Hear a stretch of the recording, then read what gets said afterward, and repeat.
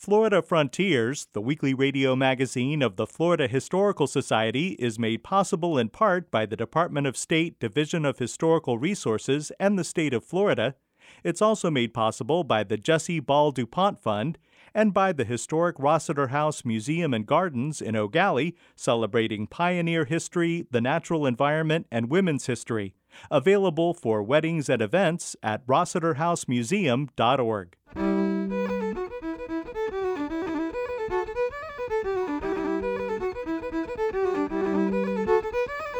This is Florida Frontiers, the weekly radio magazine of the Florida Historical Society, on the web at myfloridahistory.org. I'm Ben Brookmarkle, and coming up on the program, Silver Springs in Ocala is called the first tourist attraction in Florida. There were less than 1,000 people visiting a month in 1924, and by 1950 they had 500,000 visitors, and by 1962 1 million people were visiting Silver Spring State Park, and that was by far the most visited attraction in Florida at the time. We'll discuss the Florida Southern Railway. When it began in 1879 and actually through the 1880s, it was the largest of the narrow gauge rail lines in the entire state of Florida. And talk about archaeology at African American cemeteries. All that ahead on Florida Frontiers. Just a little crack, that's where your water comes out of, and that's a spring. We call this one Spring of the Stars. All throughout the trip we might see fish down there, smaller ones with the stripes are bluegill, long fish with the long snout are gar, ones for the gar. Yeah, fish food, feel free to feed fish anytime you like. Glass-bottom boat tours began at Silver Springs in the 1870s and continue today. Silver Springs, located in Ocala, is considered to be Florida's first tourist attraction. Craig Lidauer is a park ranger at Silver Springs State Park. Nowadays you can get in your car, go down the highway, pull right up into the parking lot, but back then there were really no roads. People will have to take a pretty long voyage by steamship, and they would come all the way up the Ocklawaha River until they would get up to Silver Springs. And the people that visited here back then, such as Harriet Beecher Stowe was here in 1878 rather. Sidney Lanier was here in 1876. And we have their accounts of visiting Silver Springs, and they wrote glowingly of the water quality, all of the different colors, all of the wildlife that was there. Actress Janine Klein reads Harriet Beecher Stowe's description of her trip to Silver Springs. A party of us got into a little skiff and floated over the transparent depth.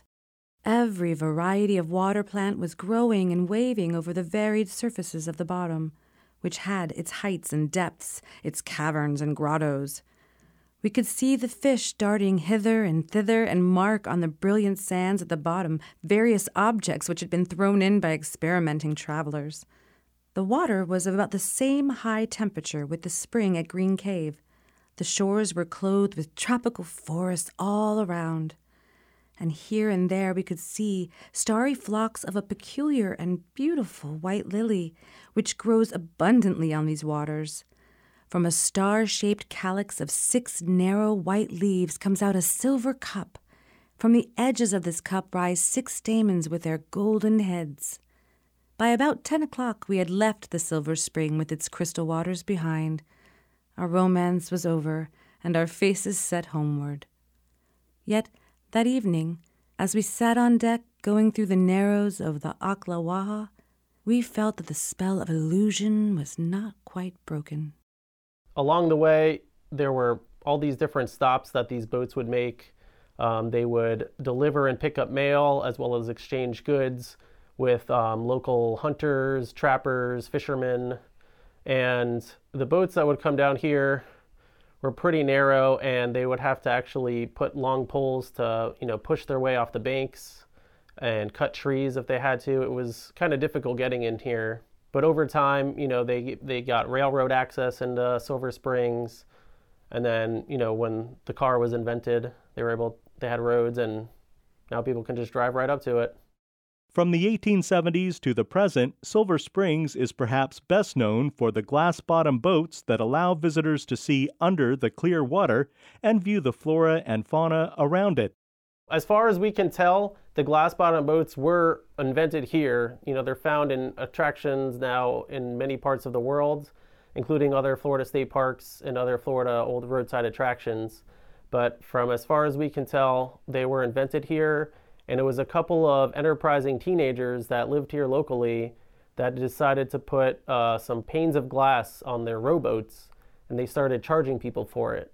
And it just grew from there. You know, they started out just real simple, taking people on a ride on their rowboat that they put a pane of glass on, until eventually, you know, you had motorized glass-bottom boats that could fit many more people.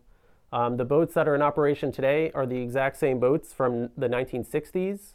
And when this became a state park, they all got brand new electric motors, but these are the same exact boats from the early 1960s. In the past, it was not uncommon for visitors to Silver Springs to hear a little mythology mixed in with facts about Florida history. For example, the glass-bottom boat captains would entertain tourists by telling them that a submerged 18th century rowboat belonged to 16th century Spanish explorer Hernando de Soto. Park Ranger Craig Littauer. There are a bunch of limestone rocks down there that they used to tell people were dinosaur bones, to give you an example. And we know that dinosaurs were never in Florida, and they were just rocks. But they would tell people on the tour that they were looking at dinosaur bones. And so some of the captains now will tell people, we used to tell people that these were dinosaur bones. Today, visitors to Silver Springs can get accurate information about Florida history in the Silver River Museum and Environmental Education Center. The Silver River Museum and Environmental Education Center is actually run by the Marion County Public Schools, and it's a unique and very worthwhile partnership with Florida State Parks. They started in about 1991, long before things like the campground, the ranger station, the cabins were built at what used to be known as Silver River State Park. And right now they take 4th and 5th graders. Pretty much every 4th and 5th grade class in this county goes there for a field trip. 4th grade learns about Florida history because they have a pioneer village there known as the Cracker Village. They have replica as well as original structures showing different time periods of pioneer days in Florida. Inside the museum are exhibits covering different periods of Florida history from European contact to the present, as well as displays exploring the area's prehistory. They have a number of artifacts and fossils that have been found in the Silver River, the Ocklawaha River, or in the surrounding area going back many, many years, you know, with human habitation here, which there's a very long history of, as well as, you know, the Pleistocene megafauna like the mammoth and mastodon. They have, you know, a completely articulated skeleton of a mammoth in the museum. So when you go in there, that's one of the more impressive things that you see. In 1985, the state of Florida bought Silver Springs and created the 5,000-acre Silver River State Park. The Silver Springs attraction was operated by a private company until 2013, when the state took over and renamed the facility Silver Springs State Park. While the famous glass-bottom boats are still in operation, some elements from the old days are no longer around. They just did things a little bit differently than we do now. For example, Ross Allen Reptile Institute, who was here since the 1930s, he started the Reptile Institute in 1931. They did things like they would buy snakes from anybody that would bring them live snakes, and they would milk, you know, diamondback rattlesnakes. They would go to expeditions in South America, bring an anaconda, release it in the spring, and then wrestle it. You know, as a state park, those are not really the kinds of things that we do. They were very popular. A huge part of the success of this place, you know, there were so many amazing, entertaining things that they did, as well as educating the public. But as a Florida State Park, we're trying to preserve, interpret, and restore our natural and cultural resources out here. And so rounding up alligators and snakes to wrestle them isn't really part of what we do, but it is an important part of this place's past. In 1924, Walter Carl Ray Sr. and William Shorty Davidson took Silver Springs from a small tourist attraction to new heights of success that continued into the 1960s. There were less than 1,000 people visiting a month in 1924, and by 1950, they had 500,000 visitors, and by 1962, 1 million people were visiting Silver Spring State Park, and that was by far the most visited attraction in Florida at the time. And 1 million might not sound like a lot in today's terms, we have over 100 million people visiting Florida right now, about a year. But back then there were far fewer people visiting Florida. So 1 million to visit Silver Springs in a year was quite an achievement. And that era from 1924 to 1962, we refer to as the Ray and Davidson years. And that's kind of when the Silver Springs attraction was at its peak.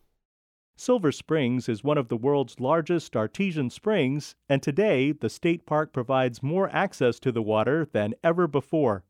Park Ranger Craig Littauer. What we're trying to do here as a state park is trying to return it to that era, return the focus to be on the water and the glass-bottom boats. When this became a state park, you could launch a canoe or kayak for the first time, and so we're trying to get people out on the water as much as possible to see the water bubbling out of the springs here, which I believe we have 3 first magnitude springs. Right here at Silver Springs, there's actually about 30 spring vents in the first mile or so of the river, and the river goes for about 5 miles before it meets the Ocklawaha and on down to the St. John's and into Jacksonville. Visitors to Silver Springs can catch a glimpse of wild monkeys in the trees in some parts of the park. Some believe that the monkeys were brought here in 1938 for the filming of Tarzan Finds a Son.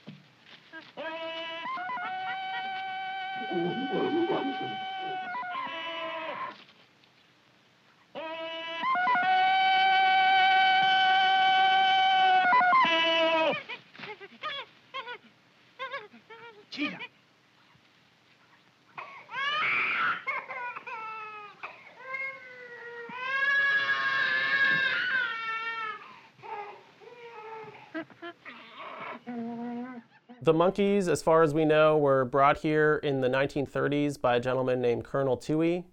He ran a tour boat operation called the Jungle Cruise, and we believe that, from what we understand, he got some rhesus macaques and released them on one of the islands on the river, and he didn't realize that they could swim. He was told that they couldn't swim. He thought that he could just put them on this island and they would be there. But they swam off the island, and we believe the macaques that are here today are descended from those.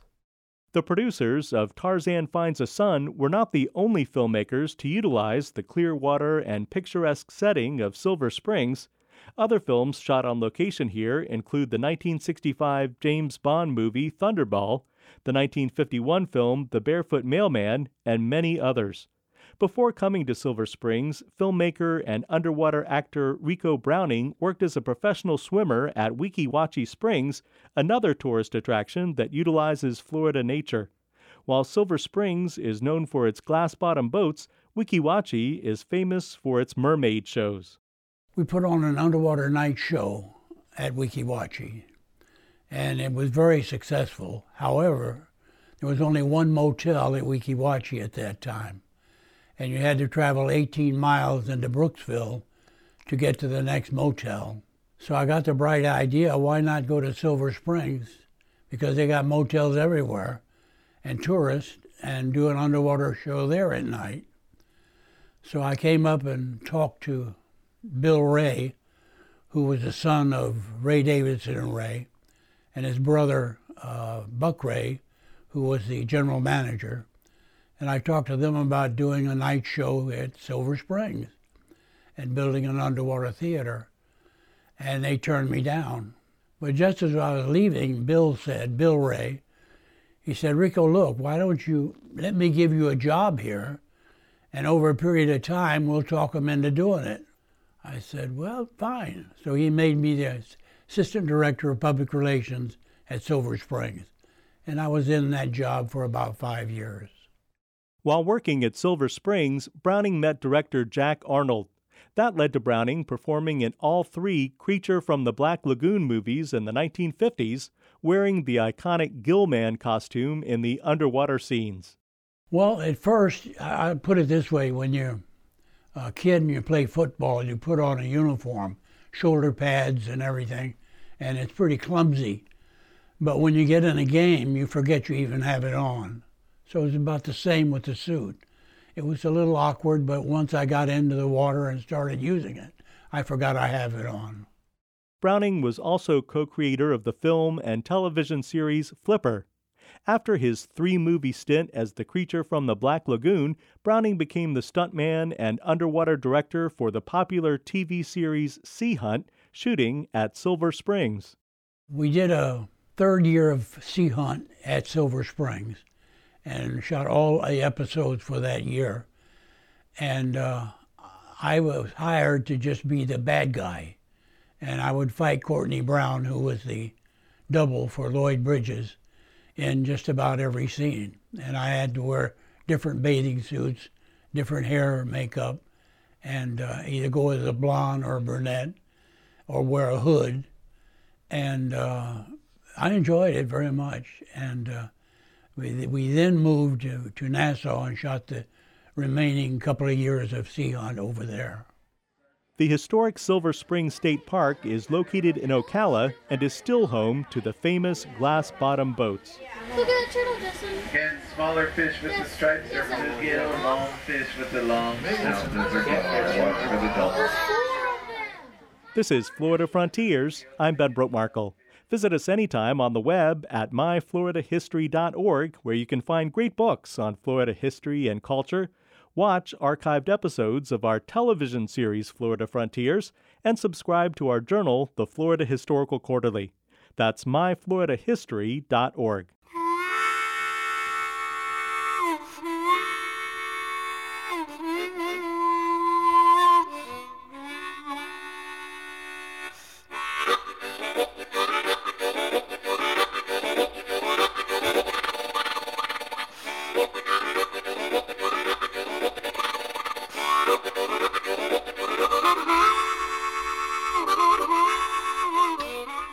Joining us now is Ben DiBiase, Director of Educational Resources for the Florida Historical Society and archivist at the Library of Florida History in Cocoa. Ben, a lot of our listeners are familiar with railroad barons Henry Flagler and Henry Plant, but one Florida railway came before both of them, but is a lot less well known. Yeah, that's right, Ben. I doubt many people are familiar with the Florida Southern Railway, but when it began in 1879 and actually through the 1880s, it was the largest of the narrow gauge rail lines in the entire state of Florida. And it ran essentially along what would become the I-4 corridor, kind of crisscrossing from roughly Palatka down towards Charlotte Harbor, and would eventually become part of a broader network of rail lines. But in the 1870s and 1880s, this was a very ambitious undertaking to try and create a railroad infrastructure throughout the interior of Florida and really develop the state of Florida south of the Alachua County area. So originally in 1879, the organization started or formed as the Gainesville, Ocala, and Charlotte Harbor Railroad in 1879, but they rebranded in 1881 and became the Florida Southern Railway. It's a bit of a shorter name, a little bit catchier, I'm sure, for investors. And as part of that, they started a very aggressive marketing campaign because you couldn't have a successful railroad without selling land. You had to sell land and you had to attract people to purchase that land. And then you also needed to export agricultural goods from the people who were purchasing that land from you. So it was quite a scheme, and Florida was a big part of that. And the Florida Southern Railway story is really integral to that early development of the railroad industry in Florida. Ben, you have here a rather large map from 1887 showing the proposed route of the Florida Southern Railway. Yeah, that's right. What we're looking at is a map entitled New Sectional Map of Eastern and Southern Portion of the State of Florida, issued by the Land Department of the Florida Southern Railway Company, showing lands owned and offered for sale by the said department. They call it the Orange Belt Line. Now, you're right. This is a fairly large map. It measures about 3.5 feet by almost 2 feet wide. And this particular map is in actually really good shape. You can see a lot of the original coloration still exists there. And as I said, it covers the entire state of Florida. You can find just about every town that existed in 1888 featured here on this Florida Southern Railway Company map. You'll also notice that this is a sectional map, and it says that in the title. And what that means is the map shows the gridded lines, the township range, and then sectional lines that would become the legal descriptions essentially for the state. So if somebody was interested in investing in property, they would use these legal descriptions, township and range lines. So this map was really created for potential investors and potential immigrants to come to Florida, but you needed to know exactly where you wanted to settle. And you're right, it shows the proposed path, at least parts of the existing path. So the original rail line started in Palatka, then headed west, and then eventually headed south towards Charlotte Harbor. And as I mentioned before, the railroad really wasn't a single set of tracks. It was actually kind of a start and stop sort of operation. So they would build a section of tracks, and then it would often stop, and then they'd work in a different area connected to another line. Parts of the company would be broken up, and it got very kind of complicated. But you can see through this map how the route sort of slowly began to wind down the peninsula towards the Gulf Coast and eventually reached the Gulf Coast by the 1880s. What happened to the railway lines that were constructed by Southern Railway? In 1890, the railroad actually went into receivership. So this map obviously didn't work well enough. They weren't selling enough land, and they weren't making enough money off of it. And it was actually Henry Plant who stepped in and helped to save the railroad line. He had already invested heavily because he didn't want any competitors building another line coming south out of the Ocala area.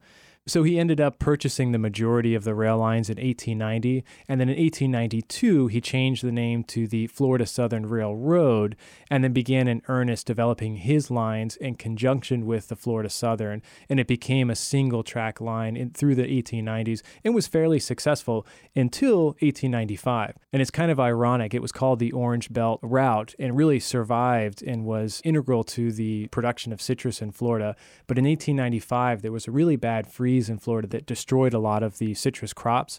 And as a result, the rail line suffered tremendously because of that. So even though they were still selling land, by the beginning of the 20th century, the entire tracks were actually purchased by the Seaboard Airline, which eventually became part of a larger network that lasted into the 1960s as a passenger and commercial freight service. So parts of the track are actually still in use today. But again, that history of really beginning in 1879 as the Florida Southern, I think, is lost on a lot of Floridians today.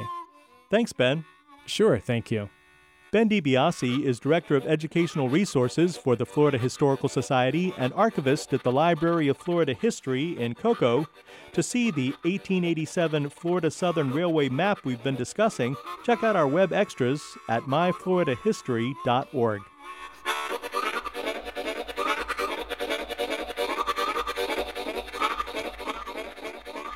This is Florida Frontiers. It's a sad fact that development in Florida has taken place right on top of African American cemeteries, and natural growth has overtaken others. Attempts are being made to document and protect these cemeteries. Holly Baker is Public History Coordinator for the Florida Historical Society and manager of the Brevard Museum of History and Natural Science in Cocoa. The Florida Public Archaeology Network, or FPAN, is an organization dedicated to the protection and preservation of Florida's archaeological resources. Emma Dietrich is the Public Archaeology Coordinator for FPAN, established in 2004. She recently talked with me about FPAN's goal to preserve and protect African American cemeteries in Florida. Cemeteries are important cultural and historical sites that are vulnerable to destruction from development, vandalism, and the passage of time. As Emma Dietrich explains, African American cemeteries in Florida have been especially at risk of being destroyed or forgotten. Our job is to promote Florida's buried and submerged past, and we do that through public engagement and education, stewardship, and conservation. There's been a lot of recent discussions about the intentional destruction or removal of African American cemeteries to make way for development sites. And we work in cemeteries just to talk about cemeteries as archaeological sites or as cultural sites. Because if you talk to someone about the history in the cemetery, someone's going to be like, oh, that's just, where you go bury your dead. It's a cemetery. But the headstones have their own stories. The individuals who are interred there have had stories and lives.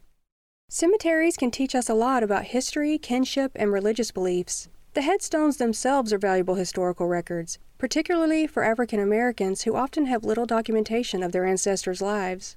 Decorations left on graves in Florida, such as mementos, stones, figurines, trinkets, and shells, also tell a story.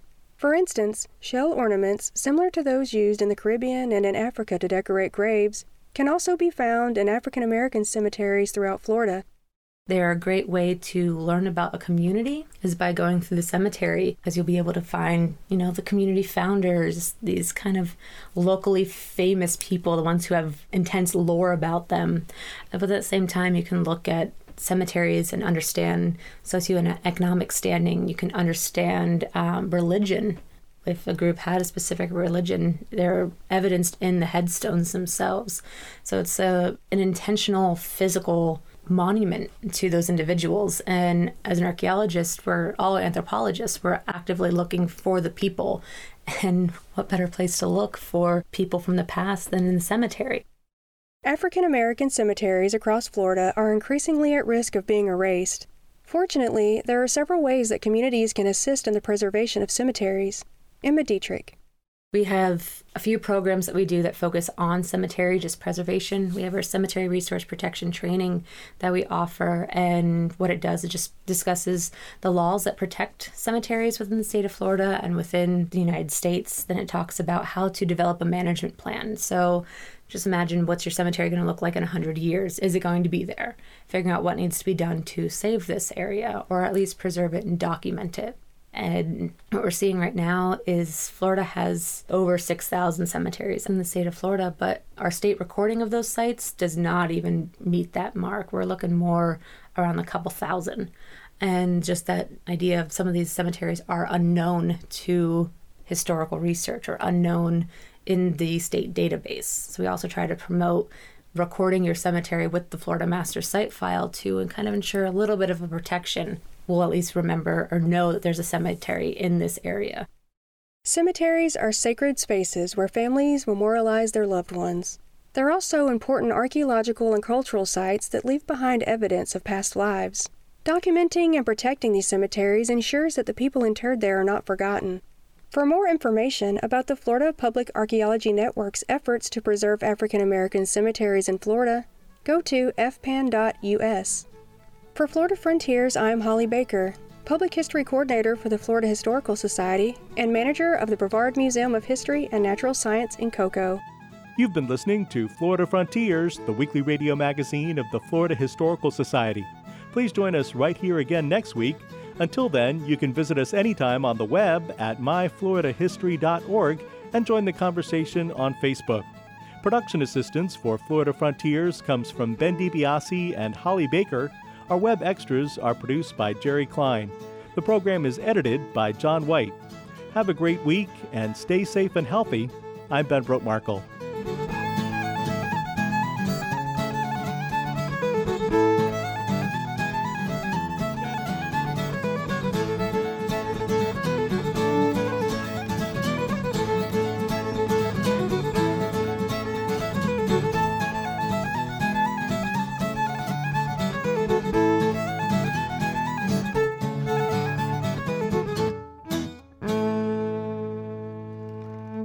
Florida Frontiers, the weekly radio magazine of the Florida Historical Society, is made possible in part by the Department of State Division of Historical Resources and the state of Florida. It's also made possible by the Jesse Ball DuPont Fund and by the historic Rossiter House Museum and Gardens in Eau Gallie, celebrating pioneer history, the natural environment, and women's history. Available for weddings and events at rossiterhousemuseum.org.